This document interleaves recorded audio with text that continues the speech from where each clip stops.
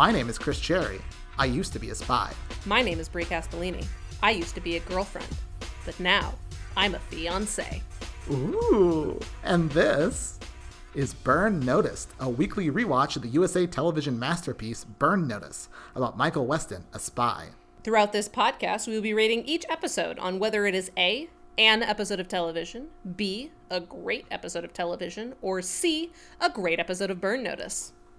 If you want to know what complicated calculations go into these ratings, listen to our intro episode or wait until the end where we'll explain them again. Also, if you or anyone you know knows Jeffrey Donovan, please get in touch. You can send us questions, suggestions, compliments, and no criticism or anger about things that we say about the police, or no transphobia directed at me or anyone, at burnnoticedpodcast@gmail.com, or to our Twitter, at burnnoticedpod. Actually, I would specifically like people to both email us at burnnoticedpodcast@gmail.com or burnnoticepod on Twitter, Burn Notice with a D, with just the phrase trans rights. In fact, yeah, trans rights. I just send trans rights. No additional message. I mean, if you want to provide more compliments, that's fine. But if you simply send us trans rights, either to our Twitter or our email, I will send you something cute. Yeah, I like that idea. I will retweet on Twitter. I will respond on email. Trans rights. Trans rights. So, again, as we talked about last week, we are recording this pair of episodes in the middle of a massive amount of police brutality in the wake of the protests, which you will remember. Nationwide protests. In fact, in between our recording sessions, I've learned that a lot more of gassing and police violence has happened in Santa Monica today. Once again, a peaceful protest being taken over by violent cops. I don't love living in this. I'm not going to work tomorrow because I can't, because we're not going to be open because of the police violence. So, feeling all kinds of ways about that, which is going to inform how we talk about this episode where Michael Weston spends a lot of time on the run from the cops and the FBI. Yep. And again, I will say really quickly that my spiel in the intro is something I said based on just what I thought might happen. It's incredibly possible that all of you guys have been great. And I want you to know that if you guys have been great and like have been supportive of me and like my transition and have been, you know, supportive of like the victims of police violence, especially Black Americans who have been murdered, and then thank you. Yeah. But if you haven't, then go fuck yourself. Yeah, like, listen, we joke around a lot on this podcast, and we're like, you know, fuck you, Reddit, et cetera, but, like, for real, though, if you don't like our political opinions, that's fine, and we're not going to fight to keep you here, because life is too short to play the both sides nonsense. This is not a both sides issue. The police need to be defunded. They need to be demilitarized. This country is broken, and it has been broken for a very long time. And if you think that the looting of a store is more deplorable than the deaths of thousands of innocent Black people, then, like, I don't frankly care about your patronage. Mm-hmm. And there's a lot of resources you can look up if you're curious about this sort of stuff, by the way. Before we recorded today, I watched the Adam Ruins Everything on the police, which was very informative. There have been a lot of bits on Last Week Tonight. There have been a lot of previous stories where they've done stories on police brutality and on the militarization of the police forces in America. There are a lot of great think pieces right now by Black American writers and activists. So I implore you to not just take this as like Brie and Chris being, you know, liberal sissies. Like, I encourage you to go look into the resources. Whether or not you are convinced by them is your own personal business, but there is a lot of information out there that is valuable to read, especially if you are white or white passing. Please educate yourself. That's all we can ask. And to briefly build on something you said earlier, again, if you disagree with us, we don't need your patronage. However, if you agree with us and you want to give us your patronage, let us know and we'll start a Patreon. Guys, we want to start a Patreon so bad. I would love to waste more time of my life on this fucking podcast, but you have to pay us first. All right. Like, we are doing this for free. Do you have any idea how much work this is for free? I will do more work for you for less free. Do you have any idea how I feel doing it right now in the middle of this? Well, helicopters fly overhead, but we're doing it for you. We're doing it our for you. beloved audience. Don't you forget it. Yes. Anyway, it this week is season 3, episode 16, the finale, the season 3 finale, Devil You Know, which aired on March 4th, 2010.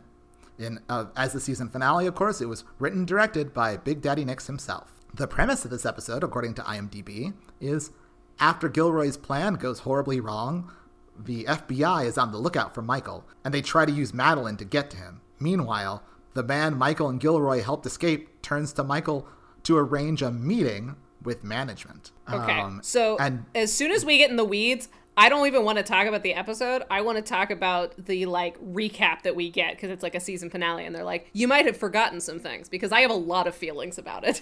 Let's get into those weeds. All right. We are in the weeds.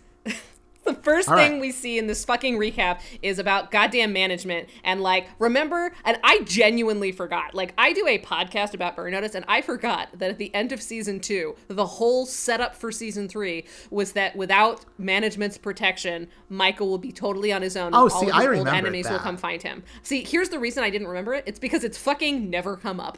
After Michael gets out of prison in this season, I do not feel like there is any more or less on Michael, especially I guess Paxton was a thing for like 2 episodes, but that never had any stakes. Paxton was so boring and never came back. So like outside of like the first couple of episodes of this season, I don't feel like Michael Weston's life has been any more or less impacted by the like ethereal protection of management. Do you? No. Like I feel like the same number of bad guys. I remember at the time,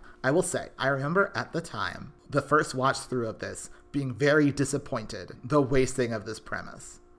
Yeah, because it's like it's theoretically a really interesting premise where instead of a season where Michael is like just helping people and occasionally like there would be a bad guy that would come into town, like Michael trying to do his regular like quote unquote day job of helping people while continuously enemies from his past barrage him. And I feel like that didn't happen. That could have been such an interesting thing where he's like fighting enemies from all sides as people are like converging on Miami because they've just been waiting for him. And like the police are sniffing at his door and not just like they aren't just dissuaded by Michael setting up one bad guy and then like winking and waving. Like that would have been so cool and tense and action packed and complicated.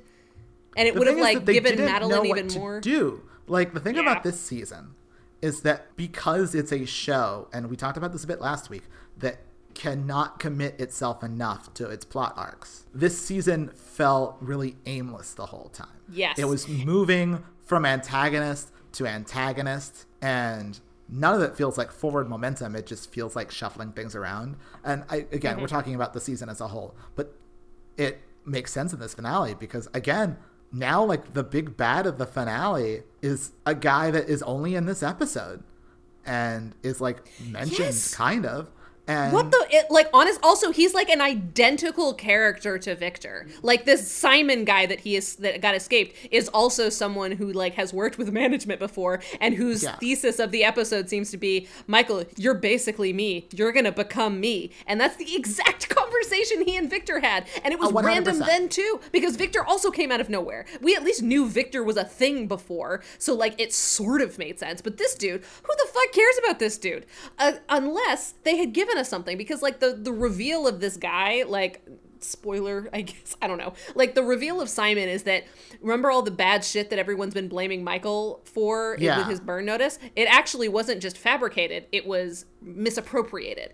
Simon is the guy who the dossier belongs to. That's super fucking interesting. That is a really interesting plot, that it's because like we've just sort of been treating for 3 seasons Michael Weston's dossier to just be like a bunch of lies. But the fact that they stole it from one single guy and he's like in a black ops prison somewhere, I think that would have been a really interesting thing to explore.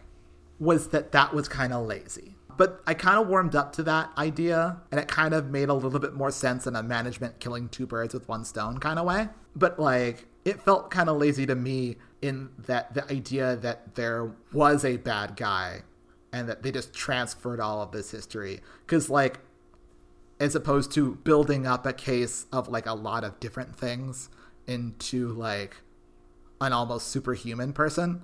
Like, no, I hear you. And here's my thing is, so that if that had been the choice and Michael, like, learned more about the various individual things he was accused of and, like, that became a thing, that's really interesting. Or if it had just been like a misappropriation and has been this Simon guy the whole time, that's fine too. But you can't explore it in a single season finale episode. That is a season long exploration. And the fact that they packed it all in to one fucking episode and attributed it all to this one guy who we learn fuck all about, and then he just like gets arrested again. What is the fucking point of that? What a waste of my goddamn time. Yeah. Well, here, let's get into some specifics. And we will talk about it more as we go through in the weeds. So yes, after the recap, we open with Michael calling Sam in the immediate aftermath of the Gilroy explosion. And he tells Sam that the prisoner, Simon, as we've discussed, is free, which Sam is peeved about because Sam is so angry about all of this. Because the whole time Sam was like, this is a bad idea. I don't want to do this. I don't want to do any of this. And then Michael has to call him being like, Simon escaped. Like, that's the opposite of what we wanted. What the fuck? The whole we reason we were like, this has gone on way too long. Every episode that Gilroy has been in, Sam has been like, fuck this guy, let's just kill him. And Michael's like, no, there's gotta be, he's just the tip of the iceberg. And it turns out he's not. He's the bottom of the iceberg. He's nothing. Kill Gilroy. Yeah, fuck it. He's just some guy. Anyway. Then Sam tells him to run because the cops and everyone else are after him. So we get a scene of Michael running from, shooting at, and choking out police officers. Which, boy, does it hit different today. Sure does. Something else that's like, and I mentioned this at the very end of last week's episode, is that Michael West is like the least fucking subtle accomplice ever. He's standing in all black, obviously in like military clothing, blows up a bridge in front of a bunch of police, runs away, and then as soon as he runs away from a second explosion, the one that kills Gilroy, he's running away on the street. He's like literally on the road. He's not in, there's trees everywhere. He could hide. He could get out of the way. But no, he's just like running on the pavement as police cars follow him. And it's like, Michael, my friend, there's not a single subtler way that you could have handled this. No, there's not. But no, yeah, Michael chokes out a police officer. And then he also gets shot at. He steals a boat. He gets shot at, and he also steals a boat. He gets shot at by a really generic-looking guy that I was like, I'm not going to have to remember who that guy is. And so I didn't. And it turns out later he was a character the whole time, and I legitimately was surprised. Because he's so generic. We'll get to him. I hate him. We'll get to him. Anyway, so the next morning, Michael steals a phone and some new clothes. How do you feel about these clothes, Brie? I like them because I feel like a gingham pattern, it looks good on Michael Weston, and I like him when he's wearing like a collared shirt with his sleeves rolled up and he's got a little scruff. It's a good look. It's a good look. And the fact that he has to wear someone else's clothes or an alias's clothes to look good says a lot. It really does. I desperately, if anyone, let's change the intro. I don't care about Jeffrey Donovan anymore. I want to talk to the wardrobe people on this show. I have to know. Oh my God. If you or anyone you know knows the wardrobe people on Burn Notice. We need to go through the entire, like, writing, acting, and production staff of Burn Notice and alienate them one by one. Well, we got 4 more seasons, so let's kick it off. All right. But he calls Sam again with his stolen phone. Michael's place, it turns out, is under hella surveillance, and escaped madman is on the loose. So they decide to meet at the emergency spot, and not just the emergency spot.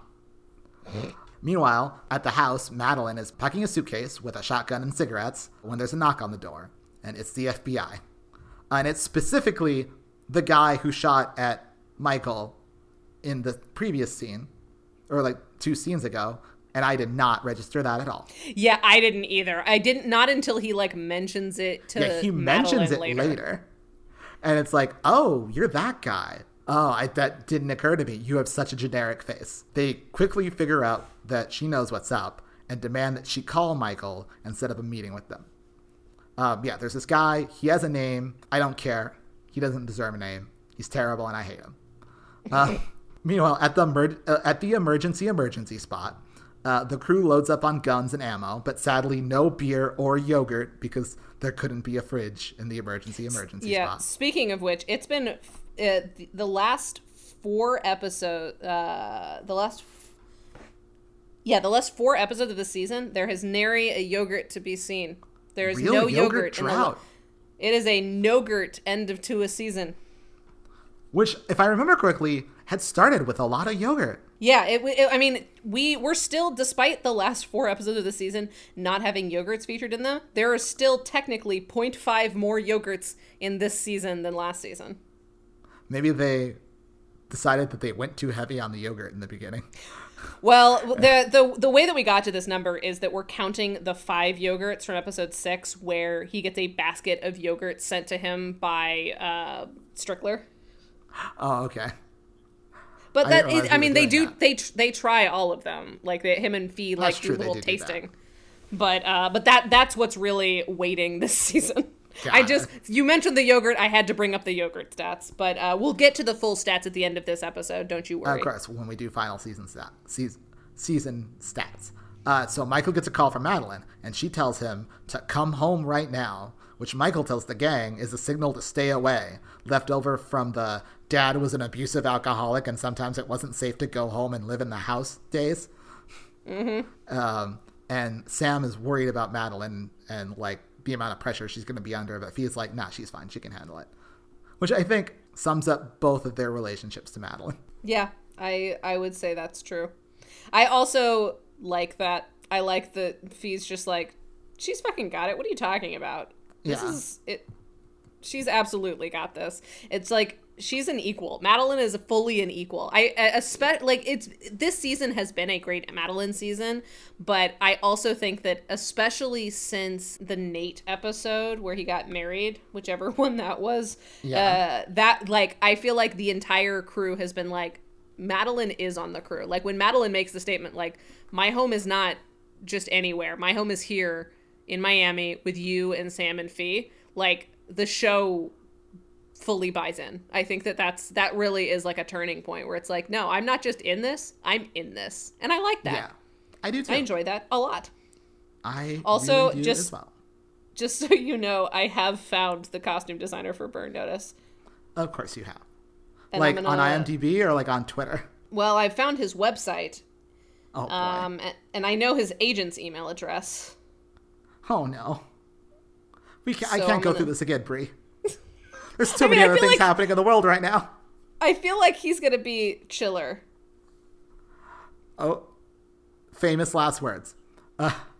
Anyway, so Sam tells Michael that he and Fee hated that whole Gilroy thing from the beginning, and they're right. And yeah, it's very much a told you so scene. Yeah, and that going forward, like things are going to be a little more democratic. And Michael needs to get on board. And so Michael apologizes. They do this weird little bit where he says, I'm sorry. And then Fee goes, was that an apology? Which, yeah, it is. And then he kind of shakes his head, but then nods it. It's like, it's such a weird little bit. I don't even know what to make of it. I must have missed this entirely. How did I miss this? I watched this morning. Like, yeah, no, like go back. It's like, it's kind of subtle, but like Michael apologizes. She's like, is that an apology?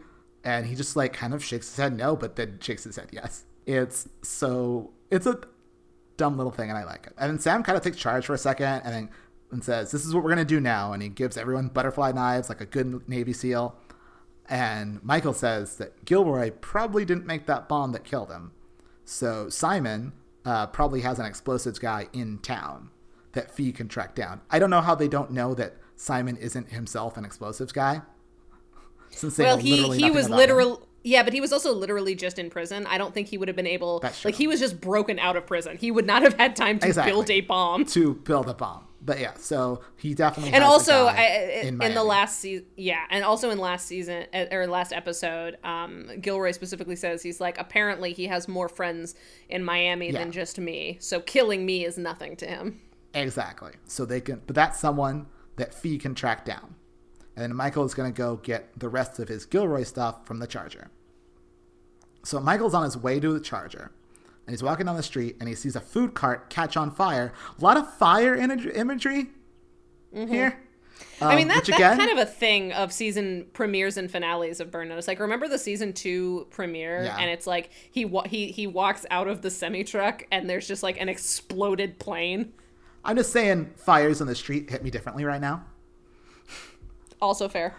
But he realizes that is not an accidental fire, even though in restaurants and thus food carts, grease fires are common. And so he looks to his left and he sees a TV store, and all the TVs in the store have like his image on them. Some of them are like still photos, but like some of them are like live cameras on his face. And so he's like, oh, I got to go in here. And so he goes in, and all the TVs in the store are showing like videos of like fires and explosions and stuff in various parts of the world, like as well as there being a dead TV store employee on the floor. And then out comes Simon. So when Simon comes out, he gets a lower third that just says Simon ? There's one thing that I definitely know about Simon, and that he's played by Garrett Dillahunt, which does help a lot for this episode for me. He has more charisma than most antagonists on Burn Notice, and it is a fucking shame that they waste him in this episode.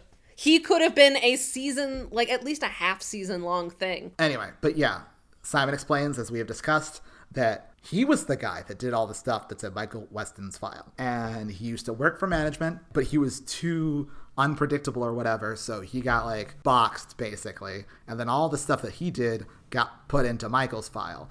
And the thing is, I cannot tell what bugs him more. I can't tell if he wants his freedom and he wants revenge on management, like, or if like he is mad that people don't know that he's a bad enough bad guy. And like, yeah, or exactly what's going on. But like, either way, whatever his motivation, which is vague, although I think there's a slight reason for that his motivation being vague. He needs to talk to management.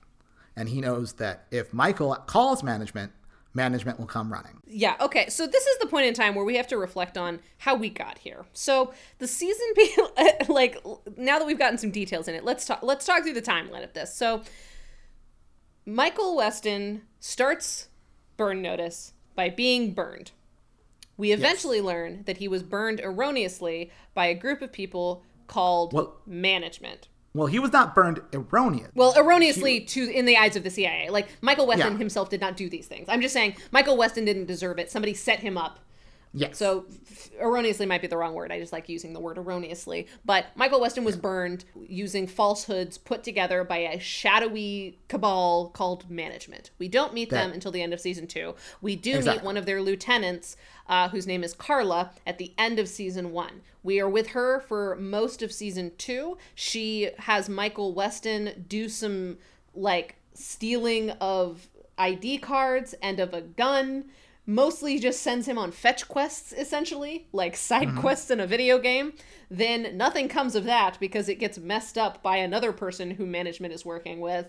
Carla gets killed, and Michael discovers that one of the guys that he was working with was a similarly positioned former spy whose family had been killed and whose life had been burned to the ground by management, and now he's out for revenge. That guy dies, and then Michael Weston finally gets a face-to-face with management and says, fuck you, get out of my life, I just want my life back. And they're like, fine. So they let him loose. So season 3 begins with Michael totally free and, like, you know, more robust than ever at trying to get back into the CIA, because finally the shadowy cabal that, like, got him out of the CIA has stopped messing with him. So he's like, great, finally, it's my redemption arc season. I'm going to get back into the CIA. Then for a little while, he is harassed by the police, who have finally put it together that this crazy guy, like, appeared in Miami, and all of a sudden, like, all hell has broken loose. Then that gets resolved basically immediately. We then meet Strickler, who's just like a guy, I guess, who I guess maybe knows about Michael because management stopped protecting him, because like he clearly is like,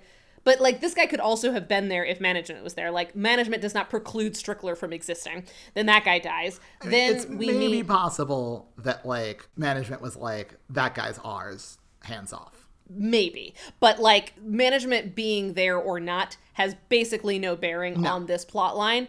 No. as we have come to understand the way that Burn Notice works. We also meet a cool guy named Diego, who is a CIA agent based in Miami. He's kind of an office guy, home office guy. So like he doesn't really do a lot of big stuff, but like he's got an in. Michael befriends, maybe is a strong word, but associates himself with Diego so that Diego can help him get back into the CIA for goodsies. The flirtation with Strickler doesn't really go anywhere, but then Diego is murdered.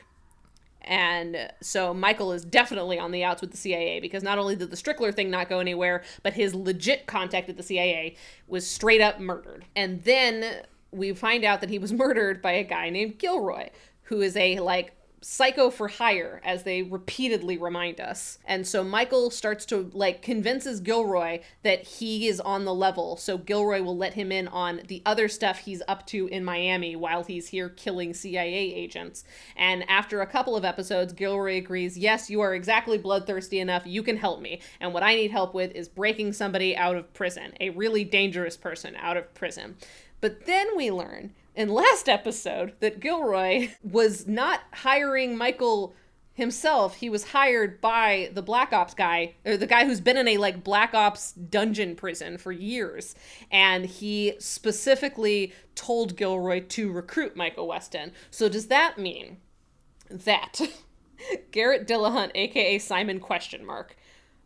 Has been in a like Black Ops prison for presumably years, somehow made contact with Gilroy, learned that Michael Weston was trying to get back into the CIA with the help of Diego, also must have known about Strickler, because like the whole thing was that Strickler knows dangerous friends. Because like originally it sounded like somebody who was friends with Strickler found out that Michael Weston was sniffing around, and like that's why Diego died. But then we learned that it's Gilroy, and now we learn that Gilroy was specifically hired by Simon. So how did Simon know about Diego? Why does Simon care about Diego and or Strickler?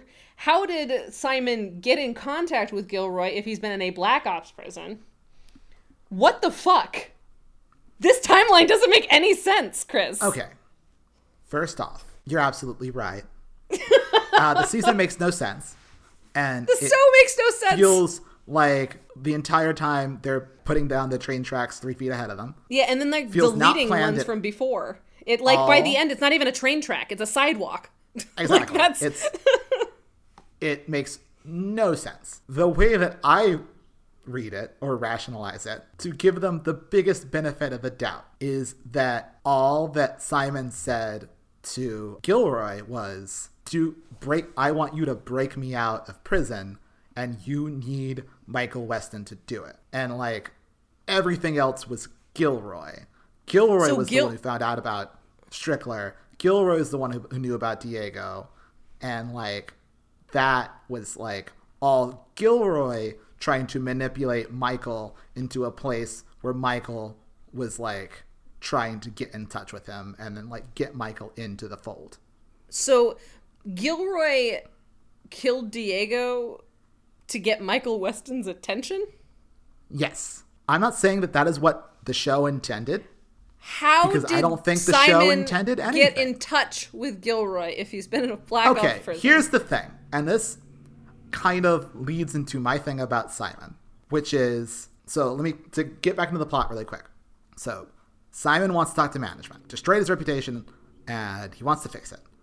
And he tells Michael that if Michael doesn't do this, he's rigged a hotel to explode. He has placed a big kind of oil can bomb in a hotel somewhere in Miami. At which point I theorize that what Matt Nix is doing and what the show is trying to do is just make Simon Heath Ledger's Joker. Because that is like the exact thing that the Joker does in The Dark Knight, except it's a hospital. But otherwise it's the same. And like the whole introduction of him is like setting the thing on fire, and then like Michael's like looking at himself in the fucking like images, and he walks in and like everything's sort of playing, and like Simon's like chaotic and like, but he seems to have like planned all of this stuff. Like all of that makes sense. Not makes sense like logically, but like if they wanted him to be the Joker. Remember, this is like early 2010. Like, the Joker, Heath Ledger's Joker was hot. Everyone wanted that character. Everyone wanted to do their own version of that character. And I think that they decided that that is what they needed on Burn Notice. And so, Simon, that is my theory.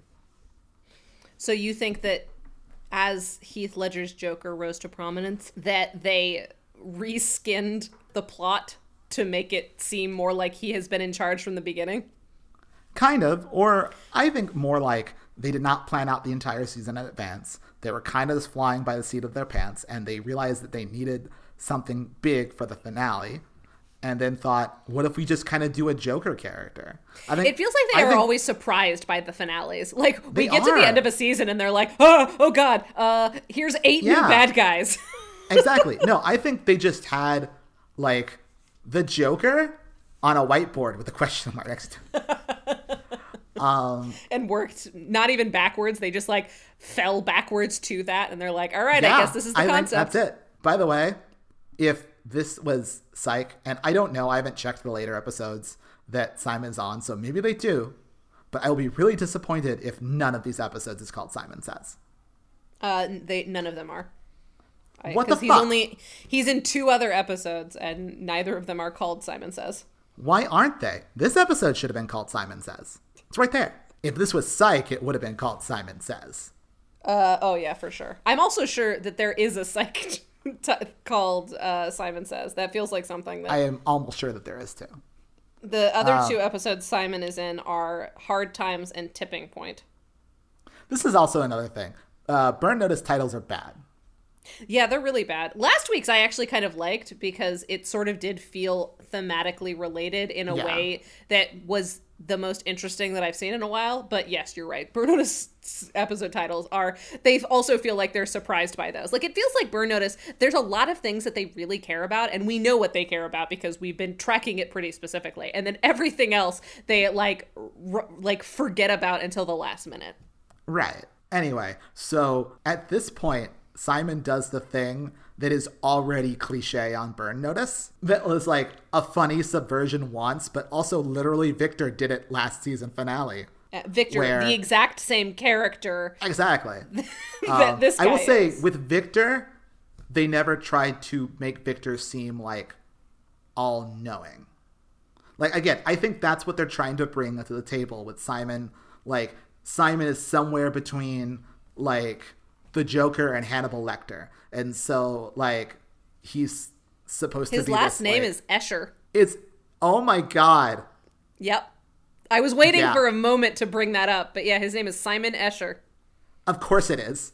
Like, that's who they think he, like, whereas Victor was kind of a wild card, but, like, Simon is, like, the Joker.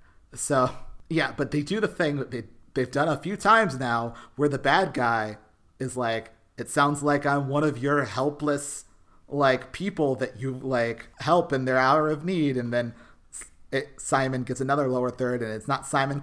Anymore, it's Simon the client. Yep.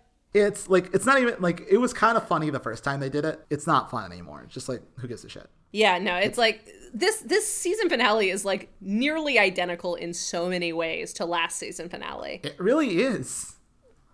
Oh, but it's down to like prominently featuring Frasier's dad, who we'll get to.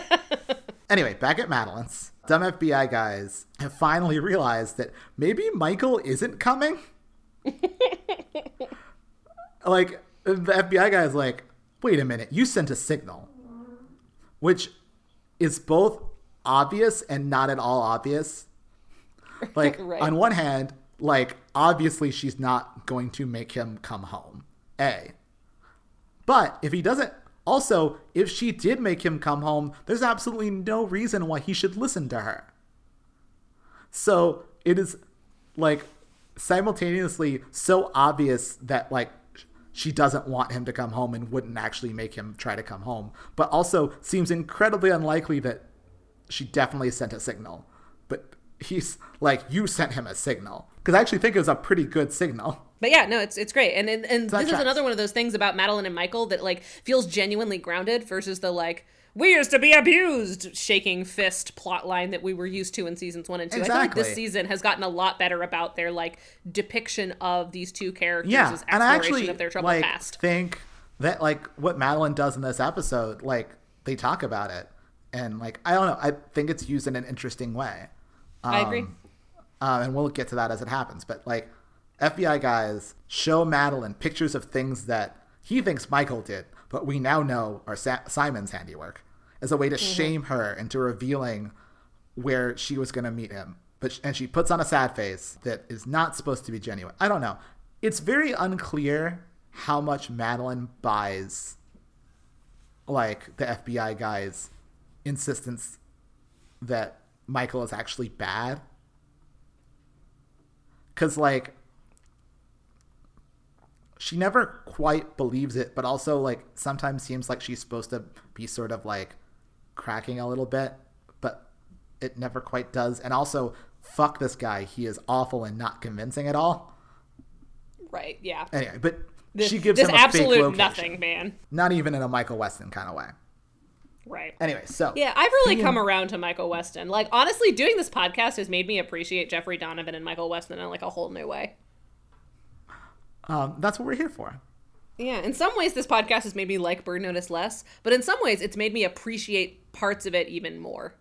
And apparently I like I'm more willing to argue for episodes being great than I was. So I think that we're brainwashing ourselves doing this podcast, and you know what? Oh, I'm all right with that. Anyway, I skipped a scene. Michael tells Simon that he needs to get back to his loft to get info about management, but he needs to know more about the surveillance on the loft because he knows there's surveillance on it. And so he sees a van, and he tells Simon that it's a surveillance van. He's seen it go around the block a couple of times. Yeah, exactly. He gives them like an excuse, like, I saw that. That's FBI guys, definitely. I'm going to go talk to the FBI guys. But actually, it's just a regular old liquor delivery van. And so Michael goes up and just threatens the driver, who's this like kid, basically. Steals the driver's phone and then just tells him to run. And like, thankfully, the van is such a place that like Simon can't see the guy run. Right. So then he calls Sam to find out the best way to get into the loft, which is probably swimming through the river and then like climbing in. That's what Sam says. He also tells Sam about the bomb that Simon has planted somewhere, and that they need to get like info on the explosives guy now. And then Sam says it's okay because Fee is already on it. And then in the background of the shot, we see like Fee just intimidating the shit out of this biker guy. Good.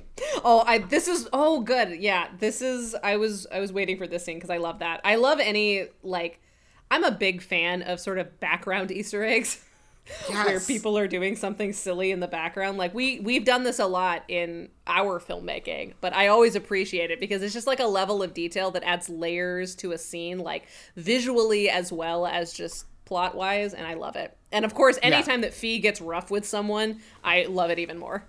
Exactly. Like they kind of rack focus to her for like a bit, just so we can see it happening. But like it keeps happening even when they like rack back to Sam. And, like, you're going to see her, like, yelling at this guy. It's really good. It's very fun. And then we have the Madeline scene. And anyway, that leads Fee and Sam to Keith. And Keith is the guy who made the hotel bomb. He is armed to the teeth, Fee knows. And so they just drive a car into his house in order to have the element of surprise. They catch him sufficiently off guard and like pull guns on him before like he can pull a gun on them, and they tie him up. And Fee gets to be badass as hell. Like Fee is great in this scene. She's like, I am the big shit in this town. Like the people that you work for me. Like I can have them like drag you behind their fucking motorcycles until you die or whatever. So tell me what I need to know. It's really good. So Keith tells them that he made the bomb and that it's at the Epic Hotel because it's the season finale and everything must be epic. And it has a timer and a remote control. And they ask him, why would you do that? That's going to hurt people. Which I think that's not normally a question you'd have to ask like someone who like makes bombs for criminals, but they have to ask that so that he can say, well, I didn't have a choice. Like, that guy's crazy. I'm a bad guy, but there's a worse bad guy who made me do it. But then also, like, how soon... This is another time in which your, like, time frame concerns really crop up. Because when did this happen? When did Simon talk to this guy? Because shit's been happening in real time. Yep, it sure has. I guess in between when... Well, yeah, see, here's the thing. So this... Did he also make the bomb on Gilroy? Do we establish that? Yeah, no, he would have done. Well, that's why they went to him. Like, because they assumed presumably that he it made was the his Gilroy bomb. bomb. So I guess, like, he made the Gilroy bomb and the hotel bomb. It's possible that, like, this guy goes way back with Simon. That's right. That could make it make sense. But yeah. It's not established. It's just a sort of convenient. Yeah. Now that you've described him as the Joker, a lot of this makes more sense in that it doesn't make sense, but I understand why it doesn't. Yeah. I think that's the thing that is the thing that they are going for. He's a mastermind, but then you're like, how did he... show me the behind the scenes. I don't trust you. And they're like, mastermind. Yeah. And then they run away. Yeah. And I'm actually someone who's kind of defensive of Mastermind in The Dark Knight itself. But like here, no. I haven't seen that movie in a long enough time to have an opinion one way or the other. But like. Anyway. So they find out that it's at the Epic Hotel and that Simon is crazy. Meanwhile, Simon gives Michael 10 minutes to sneak into his loft and get any info that he needs to contact management. And so Michael has to swim through a canal, climb up the side of the building, and then go in through the roof. We don't actually see this because they don't have like the time or money to do this stunt. But rest assured, he does that. In the process, like he makes a noise on the roof and like the cops outside are like, I think I heard something on the roof. So yeah, does not have a lot of time. Inside the loft, he calls Frasier's dad and lets him know what's up. He tells Frasier's dad that, like, his best bet is to come to the government building like Simon wants him to. Simon keeps saying, you need to take him to this government building at this address. No one ever says what kind of government building it is. They always just say government building, which is weird. But yeah, so Michael says that the best bet is to go where Simon wants him to go and have a team waiting to capture him. Frasier's dad agrees, but says if things go south, it'll be bad for Michael. And then the phone conversation ends with Frasier's dad, and he gets like a lower third that says management. Even though we know he's management. Because we might have forgotten because it's been a fucking season since this clown has been on screen. Here's the thing. We know he's management because A, we've seen the show. B, there was a fucking like opening previously on that says he's management. Also, Michael begins the conversation, like the phone call, by talking to an operator and saying, I need to speak to management. And he gets the phone number from a little card that's signed management. We get that this man is management. It seems really weird to have, and also like it happens like at the end of the phone call, like a button, like a period on the sentence, like he's management. Like we know.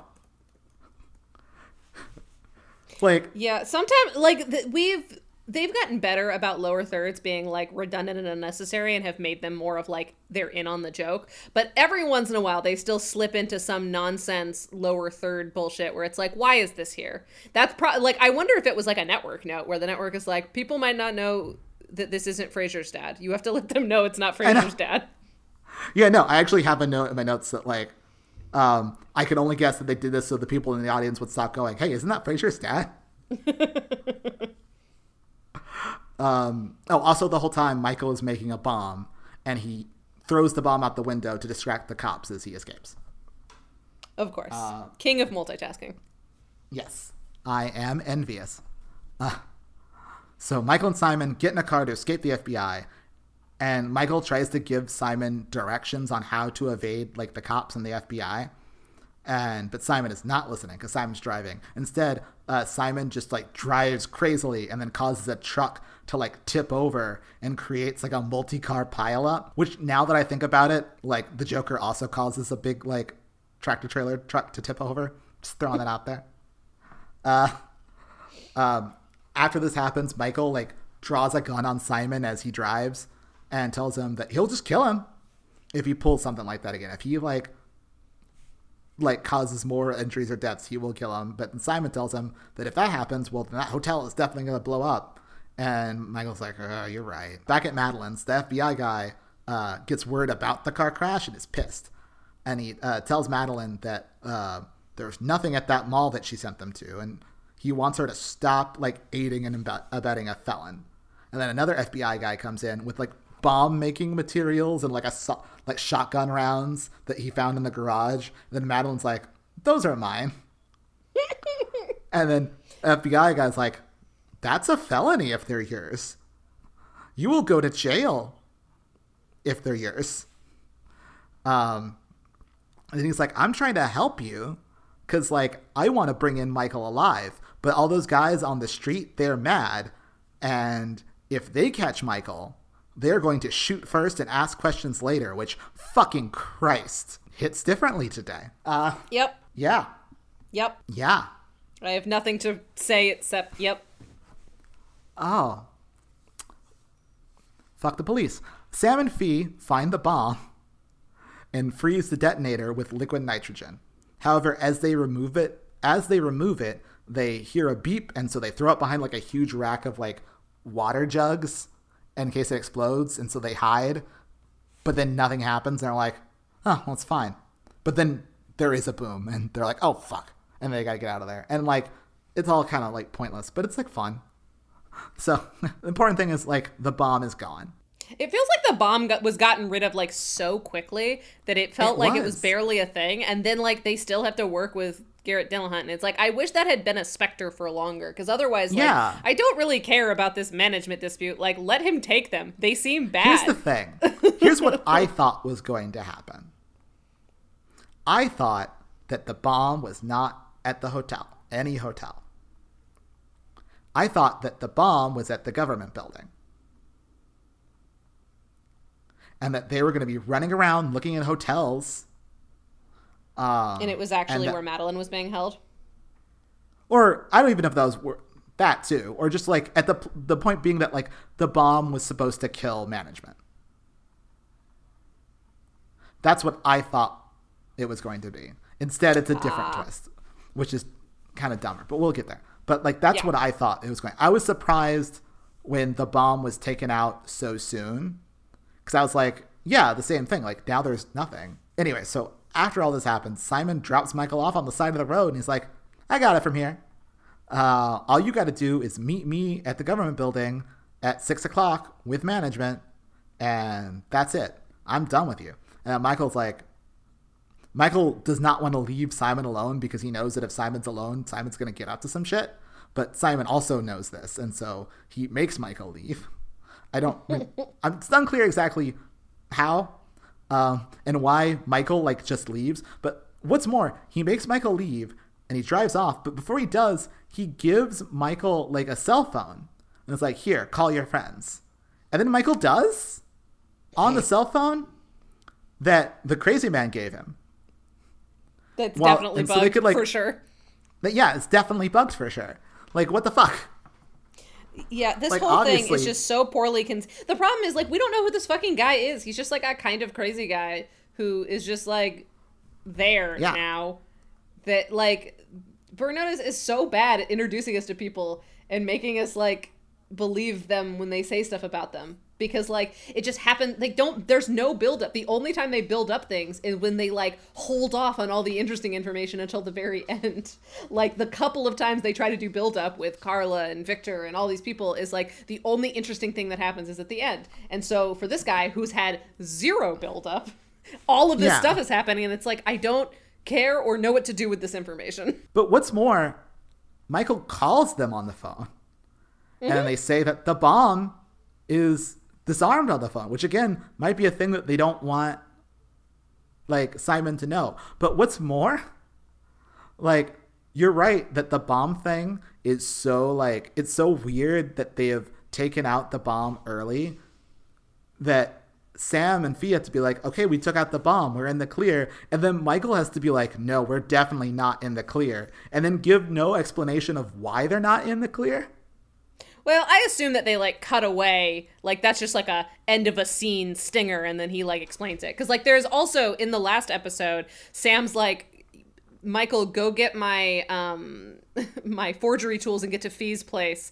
I'll buy you some time. And he doesn't explain exactly what Michael needs to forge. No, but, like, the thing is that it's unclear. Like, obviously, it's bad if Simon's running around and doing stuff. There's this weird thing where, like, they couldn't kill Simon because of the bomb. And so once they find out that, like, he's in the, like, that they're in the clear and the bomb is taken care of, like, maybe they should just kill him. Well, but ever since the pilot, Michael Weston doesn't really kill people. He, like, tries to, and then he's too good of a person. Yeah, but here's the thing, though. Later in the episode, Michael agrees that they need to kill this guy. And so, like, he clearly thinks But then he pussies out again. Like, Michael Weston's never going to cold-bloody kill anyone We'll talk about that. But what I'm saying is that, like, at this point, like, he gets nothing from going through with Simon's plan. Like, yeah, literally, that's true. Like, Simon literally holds nothing else over him at this point. It was only the bomb. Like, if Michael had called, like, and what's more, we know that because we already saw the bomb get defused. So, like, if Michael had called in the car and found out that the bomb was defused, he could have shot Simon there. Like, he should be, like, stealing a car and chasing Simon. Like, there's no reason for him to not do that. Yeah, no, you're 100% right. Again, taking the bomb off the table was a bad idea. Or at least maybe implying that there's another bomb or something. Right. And something else that's interesting. Let's briefly talk about, like, the Michael Weston's decisions to kill or not kill people, because the pilot we spent some time on talking about how in, like, the very first scene when he beats up those guys in the bathroom, there are gunshots and then Michael Weston leaves the bathroom. So we know he's killed them. That's like a well-established, like, immediate fact. But then from then on, Michael Weston I don't think he ever directly kills anyone. Maybe he shoots someone who's, like, shooting at him, and it's like a very much like a self-defense, like, shoot, kill or be killed sort of situation. But usually Burn Notice manipulates other bad guys into killing each other. because he's Batman. But here's the thing. So I, if you'll remember, have been rewatching Bones. And one thing that I've always really appreciated about the way that they build out the characters in Bones is that David Boreanaz's character is a former, like, army sniper who's now an FBI agent, and he's, like, the kind of conservative traditional guy, like, he's the cop of the group, but he hates killing people. And they make a point of every time Booth has to kill someone on the job, even if it is a kill or be killed sort of situation, like, they take a moment, like, in one of the early season 2 or 3 episodes, Dr. Brennan even says at the end of an episode, like they're having, like, this sort of, like, high level, like, kind of decompression joke session where they're like, that was fucking crazy. I can't believe we just went through that. And then, like, they take a second and Brennan goes, I'm sorry you had to kill someone tonight, Booth. I know how much you hate that. And they have this little moment where they, like, let him be a person and, like, actually reflect on the fact that these are people's lives that they're dealing with, and that, like, you know, being a crusader isn't just about, like, guns and fire and I killed the bad guy and everything's fine. Like, it's more complicated than that.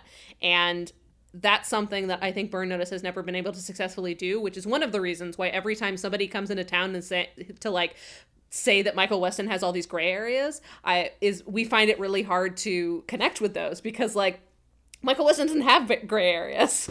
He doesn't kill people, and they don't talk about it. Like, he doesn't really talk about the only time that they've ever really explored them is in that episode where Madeline makes a friend and then has to turn on her to make her an asset. But, like, other than that, Michael Weston's own humanity isn't very frequently explored outside of the times where it's so explicitly explored that it might as well be just nothing. Like, it might as well be about a different character because of how little context we have for that. And so, like, that's definitely frustrating, especially when we get to points where they're like, we've got to kill these guys, and then they never do, and we're supposed to believe it's because Michael Weston's just too good of a person to do that. But, like, that's not interesting, and it's also not really set up that way. Like, I wish they would talk about it. You make a good point. And like, again, once again, they try to do this thing of like, is Michael like this crazy guy? And that's the thing that they're doing with Madeline too. It's like, maybe he's bad or maybe they're the same, but like they've never done the work to like make any of this feel like a character or whatever. Like,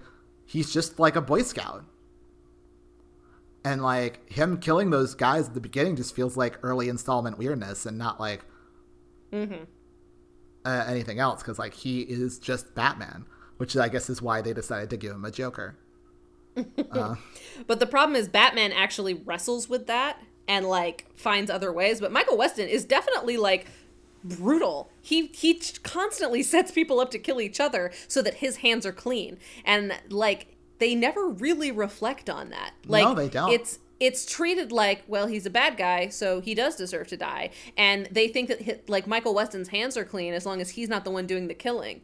But, like, he is. Yeah, it's kind of like how a lot of times on Doctor Who, they'll make a point of being like, the Doctor doesn't like guns. But then, like, people just die and, like, the Doctor will engineer deaths of people, and it's, like, fine because they didn't use a gun. And it's like really like fetishizing one specific aspect of like morality, but like not the actual actions themselves, but like some sort of like thing that they can displace the morality onto, like guns are bad, or like, you know. That's a great point. Which, to be very clear, I'm very pro gun control. Guns are bad. Yes. Yeah, in case again, that hasn't been clear. Thing. Yeah, if you want to email us about that too, don't. Trying to shed listeners. This podcast is specifically a Burn Notice podcast for like trans anarchists. You know, the primary audience of Burn Notice. Exactly. Back at Madeline's, the FBI guy knows about the hotel bomb because it did go off, just not like it's bad. And he is sure that Michael is involved, and he is involved, so give him that. But like, he's sure that Michael did it. And there's this really shouty scene where he says like, her son is a killer and she needs to understand that. And like, at which point he reminds the audience that he was in that first scene at the beginning, and he's just mad that Michael shot at him, even though Michael really consciously avoided trying to hit him, like in a way that seems obvious unless you're a moron. And which Madeline points out, like, it seems like maybe she's having a crisis of faith with Michael, but when he says like, he tried to shoot me, Madeline's like, no, if he tried to shoot you, you would be dead. I know Michael, and like that's kind of her like rallying point. But yeah, again, this guy is awful and dumb, and I hate him. But I love Madeline absolutely kills it in every scene of this episode. God, yes. Madeline, like, Sharon Glass is delivering the performance of her fucking life, and she's doing so good. And like, it was, you know, I am a person who doesn't, I have a hard time concentrating on anything. I'm very scattered. I need to be doing like 5 things at once. We've discussed this, but like there have been moments in the past 2 episodes where, particularly the 2 women, Fiona and Madeline, they will have a scene where I can't look away. Like me, a person who is constantly doing 8 things at once, all I'm doing is watching the stream because their performances are that gripping. Yes. That's been really rewarding. Really great moment where and again, he's terrible, is like yelling at her to like not pay for her son's mistakes, and like, why is she doing this? And she says that it's because he paid for hers. Which so fucking deep. It fucking cuts. It is. It does, and it's like, and it feels like so much of a heavier and more realistic like explanation in dealing with the history of abuse and like her feelings of culpability with it and all of that stuff, then like the show is done. And like, it was really smart of them to call it back up in the first scene at the beginning to like just kind of like remember, and then like, yeah.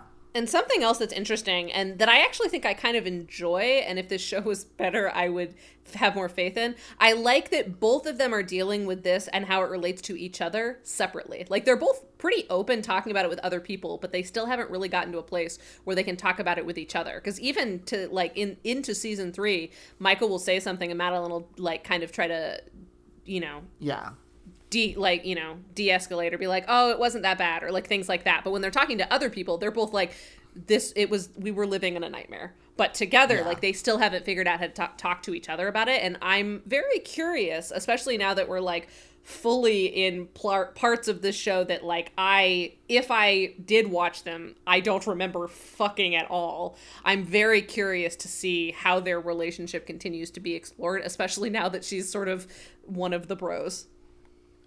No, me too. I agree. So yeah, at this point, the FBI gets pissed off, and so he has Madeline arrested.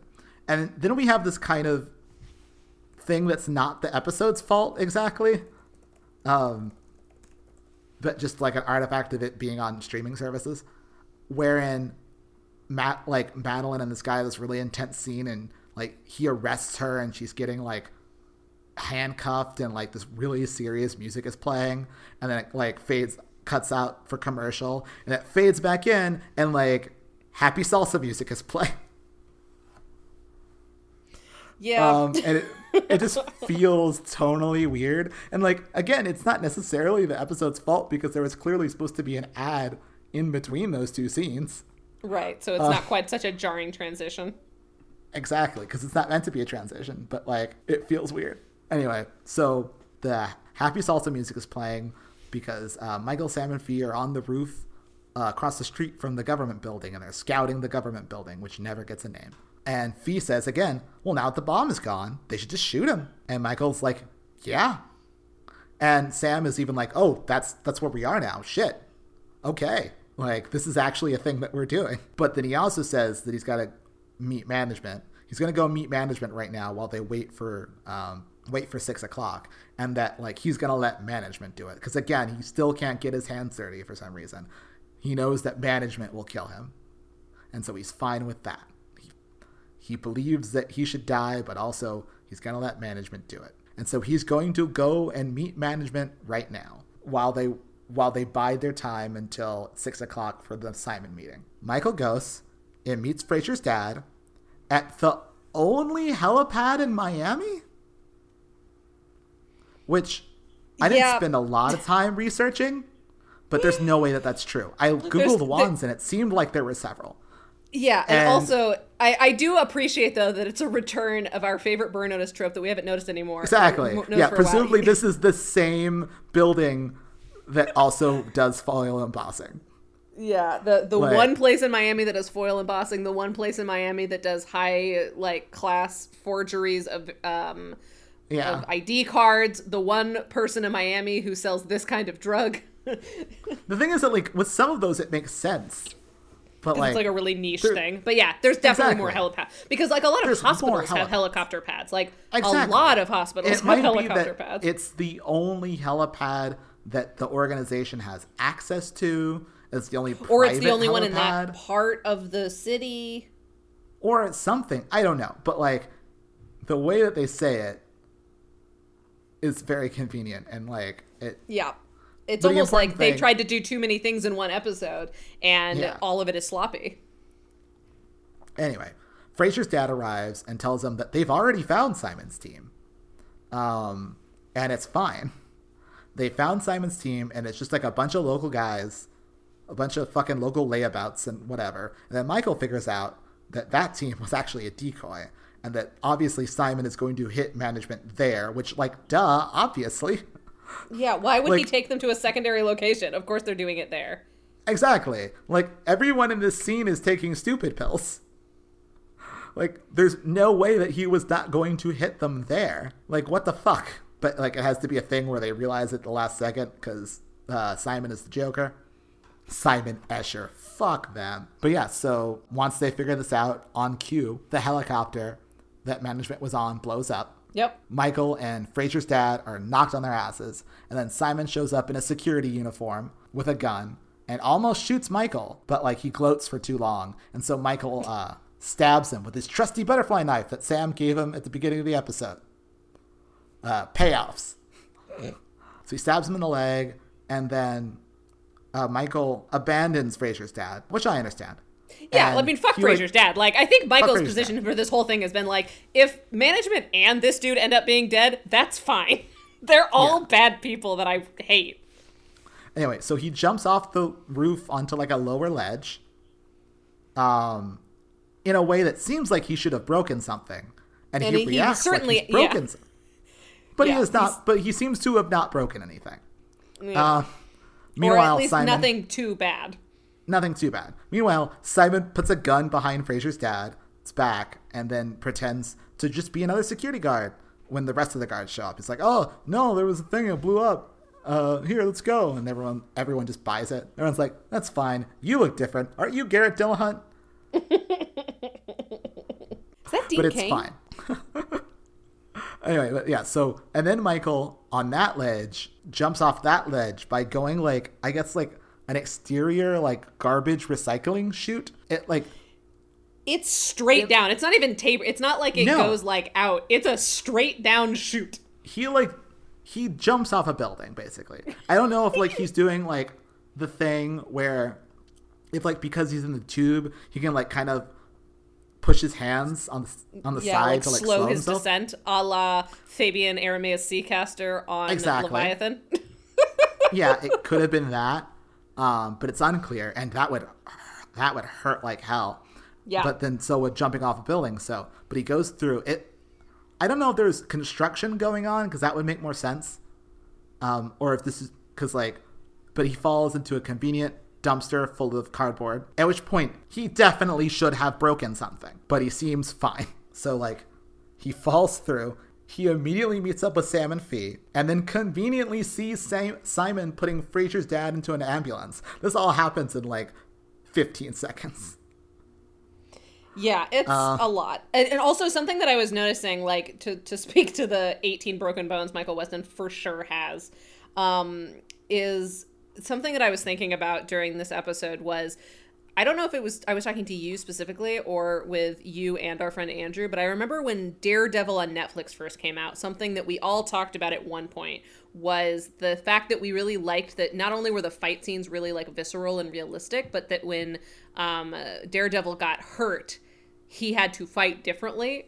And I feel like I know that that's not a unique observation of like, you know, action adventure shows on television where it frequently injuries mean nothing, but like it feels like they mean less than nothing specifically for Michael Weston, but more than nothing for Fiona. Because anytime Fiona gets like breathed on bad, she's out for like an episode and a half and is like got her arm in a, or like Nate, he's got his whole fucking arm in a cast, but Michael Weston can break every bone in his fucking body and fight like nothing is wrong. Yeah. And it's like, there's a level to which maybe we just need to let Michael Weston be hurt. Right. Yeah, which at this point, so he tells Sam and Fee, like, I gotta go follow this guy. And Fee's like, but we do stuff together now. You're not Lone Wolf anymore. And he's like, I gotta be Lone Wolf this time. And they're like, all right. Because, like, every season finale, they gotta have a little moment where they have an emotional beat before he goes away forever. Michael steals like a truck, and then there's a car chase where like Simon is trying to escape Michael while also like tending to his leg wound that Michael gave him, and it's short and ends with Michael ramming the ambulance, like T-boning it, which again seems like it should really injure Michael. Like, and he looks injured. He like crawls out of the car like, I'm in so much pain, like everything is broken. But then he like gets in a wrestling match with Simon where he literally like runs up the wall of the ambulance and like flips over. He does a run and flip while like holding Simon and wrestling him, like while having every bone in his body being just broken. That has to be. Yeah, it's truly crazy. Anyway, while they're wrestling, he gets Simon's gun and he's gonna shoot Simon. But then Frasier's dad comes out and he's like, don't shoot him. Your future will be way worse for you if you do it. You'll have a big future, but you can't shoot him. Especially because like the FBI are coming. If they see you shoot him, like there's nothing we can do basically. But he's like, ugh, I should shoot him though. But then the FBI shows up and the FBI is like, don't shoot that guy or we will blow your head off. Which again, ugh. My whole body doesn't like it. Mm-hmm. At which point, though, they're probably going to send Garrett Dillahunt back to his box or wherever he lives. So, right, because presumably he escaped from management? Yeah. Although which is confusing. I mean, I guess they have a lot of power, but like if you'll remember, like 8 episodes ago, the way we learned about Garrett Dillahunt because Gilroy wanted a bunch of flight records, and Sam found out which flight record it was because all other flights that day had been like rerouted to be further away to give it like a wide berth, which frankly doesn't make sense. Like, what are they going to do in the sky if flights are slightly closer to it? But whatever. But like the management, apparently, if he is with management, has enough power that they can reroute other flights for the day to keep them away from it. Yeah. No, yeah. Management has power. Like, Simon will go wherever management wants him to go. Just like Michael will. Mm-hmm. The FBI arrives, and Simon's like, you should shoot me. And then when he decides not to shoot him, like, Simon laughs and says that management owns him now. And eventually, Michael will be just like him. It's almost like the exact same fucking conversation he has with Victor. It's like literally the same conversation. And also, he might as well be like hanging from a rope on the side of a building like the Joker does. Anyway, both of them like get taken by the FBI. And then later, we see Madeline in an FBI interrogation room. Which I get that I guess they wanted to make a moment out of Madeline getting arrested. But like, it's kind of curious. Maybe they just didn't have the interrogation room for a day. It seems kind of weird once they have an interrogation room, why Madeline is being interrogated in her house. You know? Yeah. Well, I think that they were hoping that Michael would come to them, and then when that's not clear, they're trying to scare her. I mean, no, I get that from like maybe like an internal logic perspective, but like from a story perspective, like a lot of the Madeline FBI guys scenes might play better if they were in an interrogation room. You know? Right. Just because, like, you know, seeing Madeline in that, like, context feels really real. And, like, their last scene is in an interrogation room, and, like, it would feel like, it feels weird to see them in the interrogation room because they've spent most of the episode in her, like, apartment, and I want them to have spent, like, it feels weird to see them end their arc in a different place than they've spent it the entire time. You know? And like, yeah. I would want to see her, like, it just makes sense to me to want to see her in that interrogation room more. But maybe they just only had it for like a day. I like how much we speculate about the reasons that decisions are made. It's just production problems. It's just like a low budget indie. You know, yeah, because like I've read enough about like TV production, and I've done enough of my own like productions to know that like a lot of the times a choice is made because of like production concerns. Mm-hmm. And like whenever you talk to someone about, well, why did you guys do this? It's always like, well, this fell through and we had to fucking rush and yada yada yada, and this was the only thing we could do. And like a lot of times when you're making something, especially if you're on a low budget or you don't have a lot of time, the thing that you get is, it almost feels like the product that you salvaged. You know? I mean, that's true. We have a lot of it. Right. My point is that it's just funny to think about it because, like, they're a show that hundreds of people worked on. It's funny how hundreds of people can work on a show, millions of dollars can be poured in a show, and it still runs into the same things that you and I run into when there's 6 people in a single room. And it always comes back to writers are too big for our britches, and we always make things too complicated for ourselves. We really do. Anyway, so they're in an interrogation room. Madeline's in there. And FBI guy comes in and says that he's off the case now because some real big higher-up guys swooped in and took Michael to some other government rendition place or whatever. And that, like, she'll probably never see Michael again. He's so angry about it. Like, he's so angry about Michael. And he's so, like, angry at Madeline. And, like, he walks in, it seems like, just to be mean to Madeline, to really dig in. Like, and he walks in and he's like, "You're never going to see your son again. He's in a hole somewhere." And like Madeline gets pissed and like slaps him. She like starts trying to beat the shit out of him. I mean, finally. Yeah. Somebody needed to fucking like, take this dude down a notch. And like he like literally like tries to beat the shit out of him, and he's like, nothing you can do. He's gone now. Incidentally, The Dark Knight also has a really famous interrogation room scene. I'm just saying that like I think they watched The Dark Knight and was like, I want some of that. Give me some of that heat. I mean, again, like it was what, like fall, like late summer of 2008, and like they're like definitely prepping season 3 in the middle of like in like late 2008, early 2009. That's true, yeah, because season 3 took place like fall of 2009, and then early winter of 2010. Exactly. I'm telling you, like it was fresh on everyone's minds.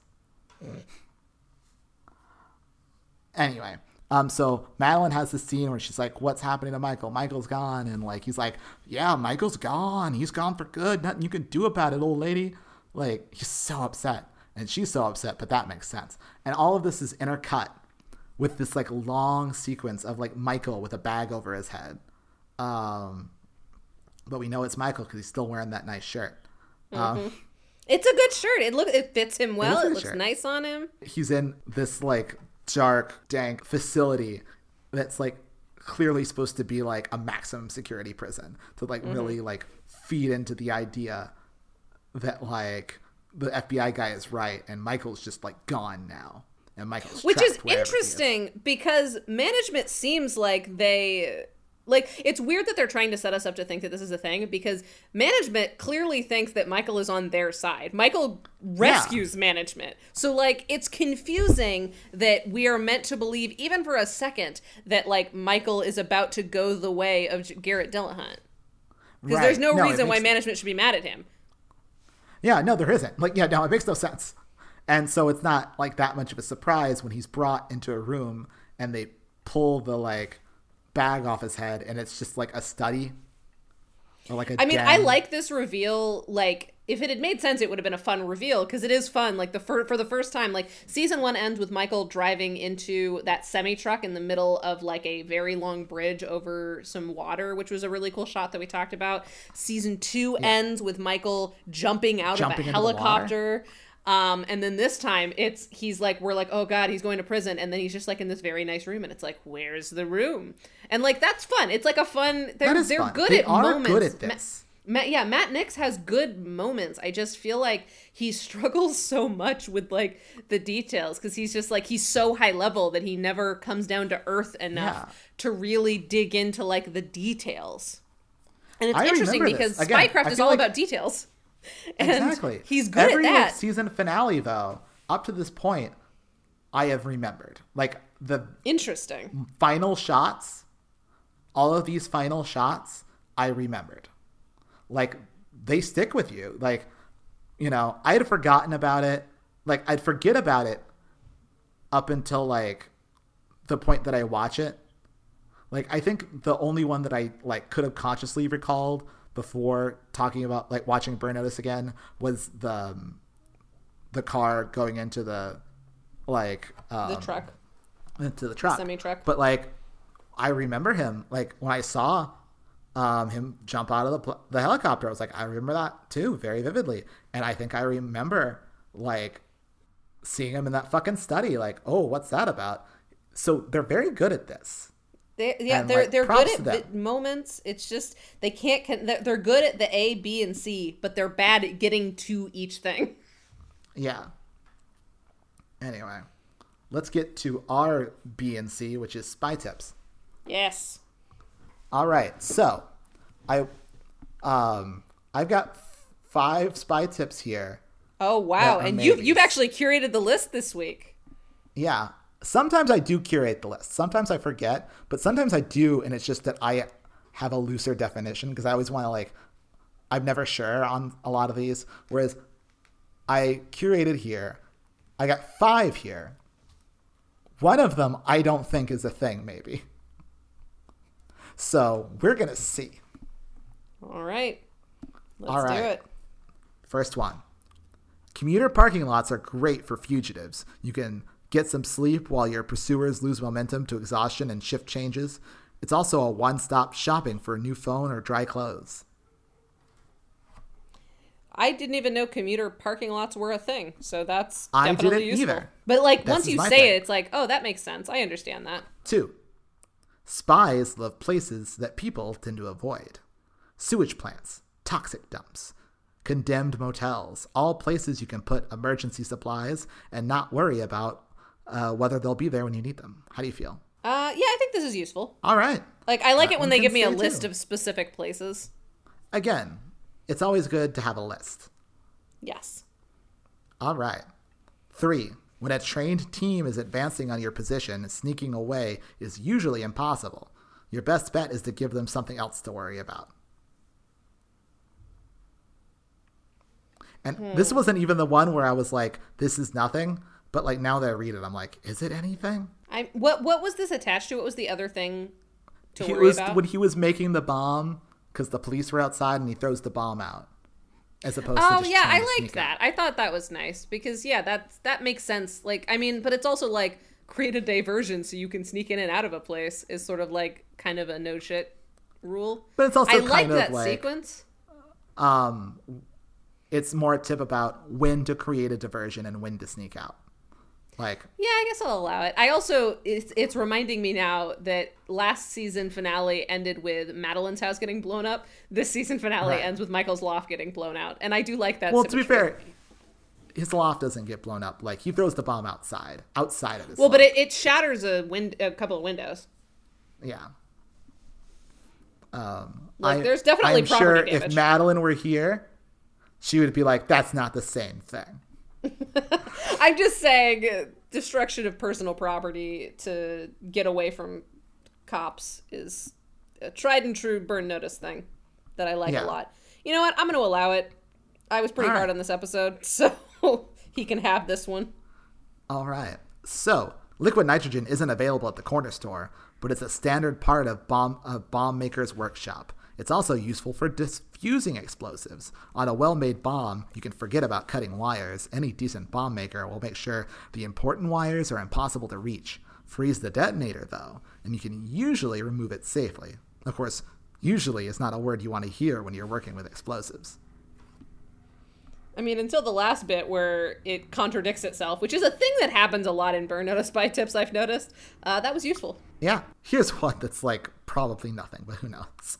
There's no trick to getting down off a building quickly. Gravity will take care of that for you. The challenge is getting down without breaking your neck. If he had And given us obviously- anything for this, I would have said yes. Like, if he had And, said the like- thing that you and I discussed, like, are you breaking your fall with this, like, thing? How can you find locations that, like, the tube thing is more likely to be there? Like, if he had given us any details whatsoever, sure, I would allow it. But I can't, in good conscience, pass this as a practical spy tip. I cannot either. So Do you want to not this die? episode- Don't die. Yeah, any sort of, like, he doesn't even explain what the thing is. And like, No, he doesn't. I'm kind of fuzzy on what it is. For all I know, it's a commuter parking lot. There's like 2 separate tips that are just like, sometimes spies gotta work with people that they don't like. Yeah, that's nothing. That's only 4. That's 4 spy tips. Yikes. All right. So it fails on spy tips. Let's see if it passes on the rest. Does it pass for spycraft or violence? I mean, does it?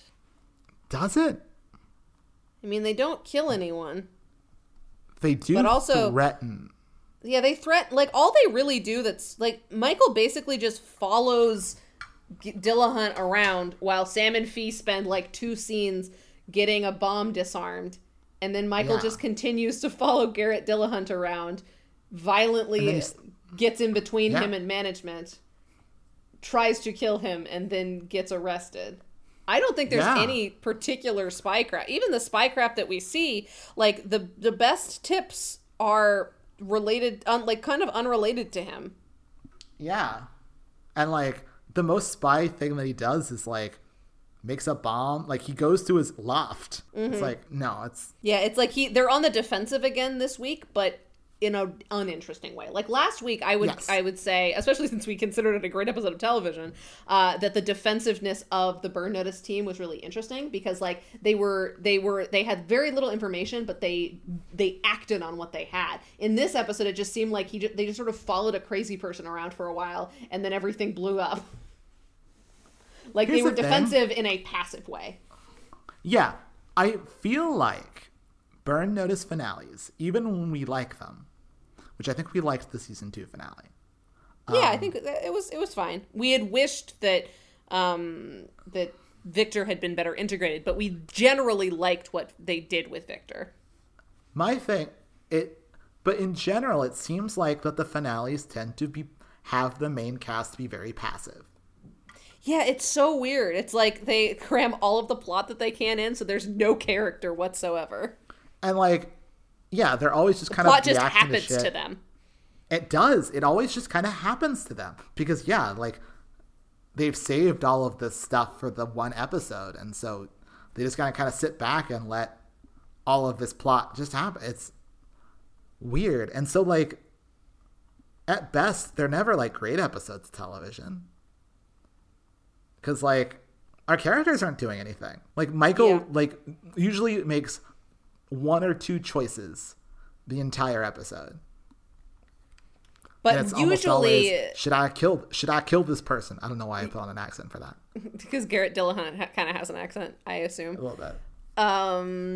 Love Texas Chris. But I also think that it's a problem of like, because, you know, it's a big bad spy show and they got to make things exciting so the viewers come back the next season. Every season finale is like a pilot episode for the next season. And like pilot episodes are hard on characters because there's so much like exposition you have to set up that you generally are just like, this is who this person is. Now there's a lot of stuff is gonna happen, so you're excited enough to keep watching. Like that's what each season finale feels like, is like they go overboard into making us excited about next season without really like wrapping up and paying off what happened this season.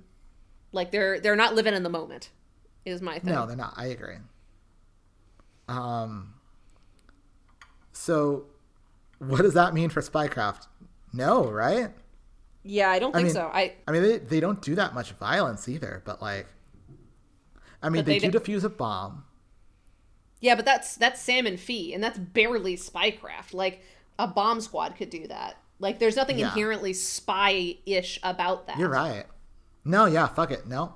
So this is already not a great episode of Burn Notice, but let's... Mm-hmm. Which is the first season finale to not be a great episode of Burn Notice. Exactly. There's no alias, so that's nothing. Fee and Sam Fee had a good episode. What did they even do? Yeah, Fee had a good episode last episode, but not this one. No. I mean, like, I think she had some fun stuff because she, like, she threatened the biker, like, in the shot. That's one scene. And then, like, that next scene where they had, like, Keith, she gets to be, like, really badass in that scene.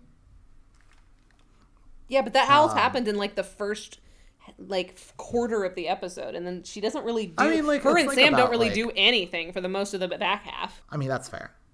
I could be like... And yeah, Sam didn't do anything. Yeah, Sam doesn't do shit. Sam gives Michael a butterfly knife.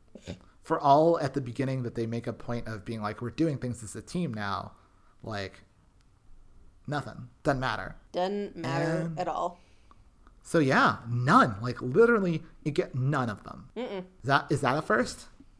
The episode that Rashad Rosani wrote in mid-season where Michael hits Fee also got a 0 out of 4. It's definitely a first for Matt Nix. But yeah, so it's definitely not a great episode of Burn Notice, and it's not a great episode of television.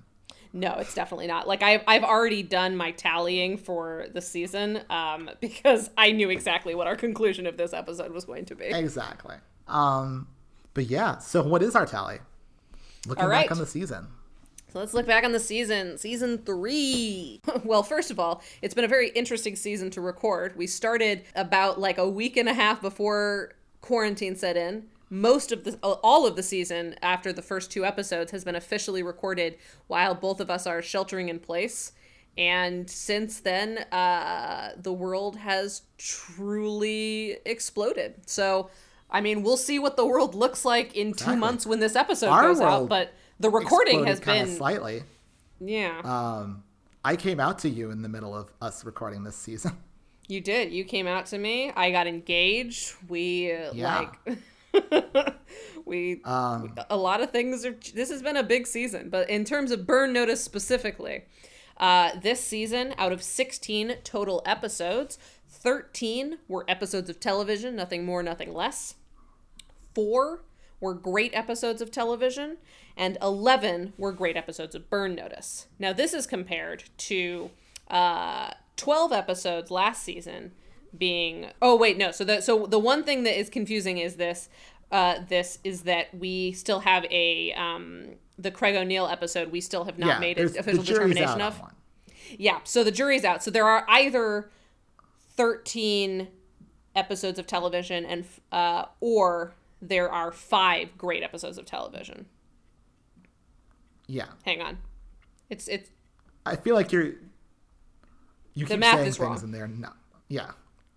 There are either I think it's either 3 great episodes of television to 13 episodes of television, or it's 12 episodes of television to 4 great episodes. Yeah. Great episodes of television. So Exactly. it's unclear right now. And so if you guys are curious how we are going to decide on that, actually, at the time of recording this episode, the contentious episode goes up tomorrow. That means a scheduled email and tweet are going out to our friend Joe Heath from the Burn Notice podcast to tell him to watch the episode first and then listen to our podcast episode. And in our new standard between seasons bonus episode with the Burn Notice crew, we will officially determine, with Joe helping us break the tie, whether or not that episode is a great episode of television or not. So here's stop by for that in a couple of weeks. Is that he will agree with you? I have a feeling he will too. Not necessarily because I'm wrong, but because we value different things out of media than you do. Yeah, and B, he doesn't really like Burn Notice that much. That's probably fair. I don't think he is more willing to be charitable to it in the way that I have become over the course of this season. Yeah, anyway. I mean, but in any case, definitely check out our bonus episode with them. That'll be coming out probably in a couple of weeks to hear the ending of that. But there is no contention about the fact that there are only 11 great episodes of Burn Notice, which is fewer than season 2, which had the same number of episodes, but had 13 great episodes of Burn Notice. Yeah. So fewer great episodes of Burn Notice this season. Let's see. And none of those correspond with great episodes of television. So the hypothesis still hasn't been proven that to be a great episode of television, it can't also be a great episode of Burn Notice. There seems to be no correlation between those two things. Interesting. At least not so far. There has not been a single great episode of television by our tally that has not been a great episode of Burn Notice. Gotcha. They are always together, at least so far. That's true. Although I will say we were kind of charitable to last week's in terms of being a great episode of Burn Notice. I mean, we weren't that charitable because the Fiona stuff was so good, and I don't think you think we're being more charitable because you didn't like one of the spy tips, but like I feel pretty I feel like 100% certain that it was a great episode of Burn Notice. Like then yeah. I have no either or there. Cool. For whatever What's the that's final worth. yogurt tally? Final yogurt tally is 19. There were 19 yogurts on camera this season, as far as we can tell. If we missed one, please let us know, because we got a little laxer about seeing them. But I think it also might be we might be laxer because like there were fewer on camera. Yeah. The last episode of Burn Notice season 3 with a yogurt sighting is the Ben Watkins episode 12. Wow. Which incidentally was not a great episode of Burn Notice apparently. So that's interesting. Goodness. So in terms of looking ahead to season 4, this episode is coming out at the end of July. So you probably won't see more episodes from us until August, like late August, early September at the earliest. Not including bonus episodes will go up in between. That's what I was just about to say. Gotcha. We are getting better about scheduling bonus episode recordings. If you have cool ideas for bonus episodes, please send them our way. Anything related to the cast and crew of Burn Notice or the show Burn Notice is fair game. But we'll have some fun bonus episodes coming your way. Yeah, we have probably 2 or 3. We have some stuff planned, but yeah, we've got some stuff ideas. planned. But if you have ideas, yeah, please send them our way, and we'll schedule them in. But you'll be hearing from us maybe 2 or 3 times. But season 4 will probably not start until at the earliest September. So take a break. Take care of yourselves. But in terms of season 4, the only thing that I know about season 4 is that Jesse appears. And he appears in the first episode, because I checked today. I was like, okay, it's the end of season 3. Jesse has to come in at some point, like, early, because, like, we know how big of a deal he is later on. I know I have seen through season 5 of Burn Notice, but I don't remember Jesse at all. Here's the thing. If I remember correctly, Jesse started out as an antagonist. I do remember, because he's, like, I think he's a government guy. I think he is a spy who, like... Yeah. I don't know. I know he was a spy and is sort of an antagonist to them, and then very quickly is kind of adopted into the fold. Exactly. I'm curious to rewatch it and kind of remember exactly what Jesse's purpose is on the show. So that was what I was going to kind of touch on. And also, do we need to update our What Makes a Great Burn Notice episode? Because if Jesse is now officially going to be a third support character, do we need to add something to our rubric that mentions Jesse? Here's what I think. I think that's something that we will spend season 4 trying to figure out. Got it. So season 4, things may be changing to our rubric system. Exactly, because... I'm also curious how Jesse sets himself apart, which is sort of what you just said. But, like, you know, we have some very specific archetypes for what each character sort of does. Like, the fact that we can boil down what makes a great Fee and or Sam episode, like, is very clear and defined in our heads. So I'm curious, what Jesse will bring. And I'm also curious, now that we're going so deep into, like, the minute-by-minute replay of Burn Notice, how we will respond to Jesse. Because I don't actually have any predictions about whether or not I will like Jesse. There are definitely shows that I've watched. Yeah, because, like, I'm, as I mentioned many times, I'm rewatching Bones right now, and I forgot that it takes until season 3 for the character of Dr. Sweets to be introduced, and, like, not even the first episode, I don't think. So, like, I love Dr. Sweets. He's such a big part of the show to me, but I forgot that he's not even in the show for the first 2 seasons. So it'll be interesting now, having kind of reintroduced myself to Burn Notice exclusively with just the main core 3, how I will feel in this rewatch, like, if I will come to love Jesse. And, like, in a similar way, like, talking about another David Boreanaz show, like, so many of the characters that I think of as essential to Angel appear so gradually.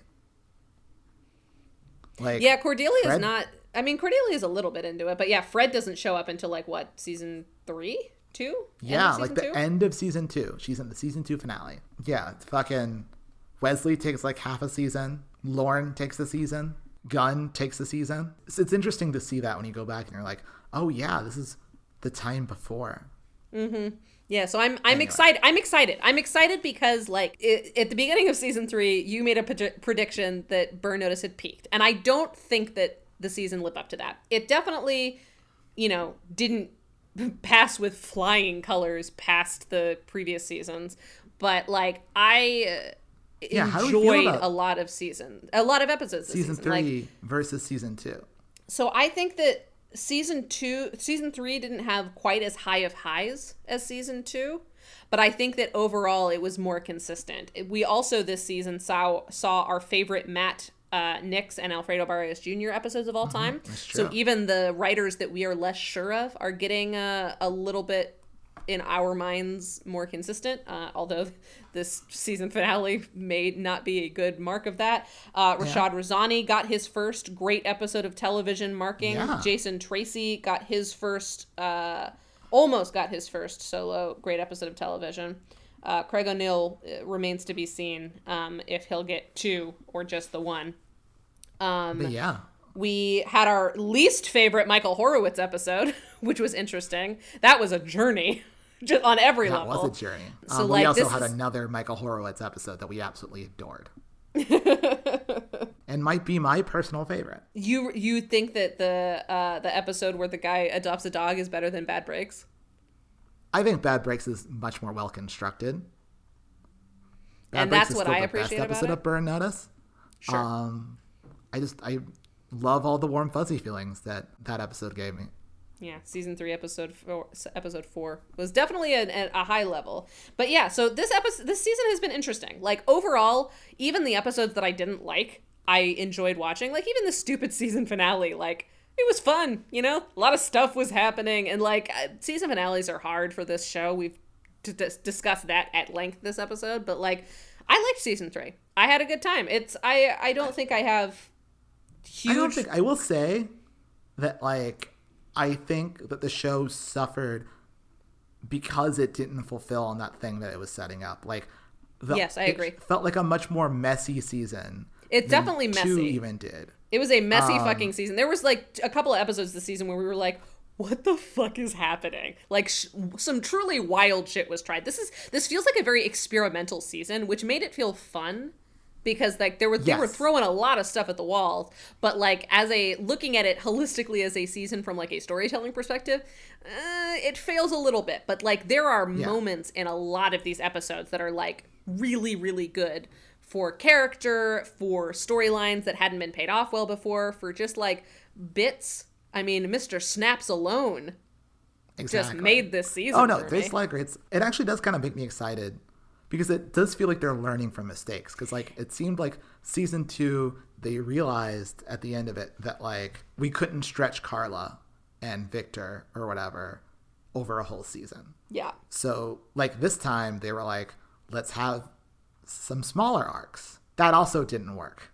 Nope. But, like, it seems like they're noticing things that they haven't gotten right yet. So it could be that, like, the best season of Burn Notice is still ahead of us. And I'm looking forward to specifically to season 4 because like I know for a fact that something is changing. We're being introduced to a new main cast member. And like that's exciting because it means that I'm not worried that we're going to get more of the same, because inherently we can't, because they're introducing an entirely new element to the story that is guaranteed, that like, and that is guaranteed to continue on. So like they are invested in him. Like it's not just like, oh, there's a new person for a couple of episodes that we like kind of fall in love with, like Diego this season. Like I love Diego. I forgot that he died and I was very sad that he did. But like I know for a fact that Jesse is going to be in Burn Notice for the rest of the show. And so I know that the show is invested in making us invested in him, and I'm excited to see that. Like I'm excited that it's going to be new and fresh. And so I'm looking forward to season 4 in a way that I haven't been in this way for a little while. That's good. That's true.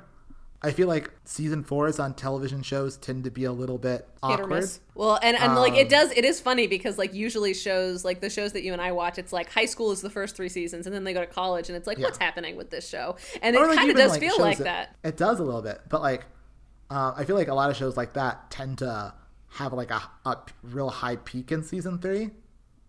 That's true. And this I don't feel like Burn Notice has peaked in any particular way. Whether that's just never going to peak remains to be seen, but I definitely don't feel like the best of this show is behind it. Yeah, no, I have no idea. I am curious to find out. I am too, because we're now officially like getting into truly uncharted waters. I think with that, there's nothing left to say, but thank you to Vincent EL for our theme music. If you want more from Vincent, go to vincentel.bandcamp.com. And with that, there's nothing left but for the season to say bye.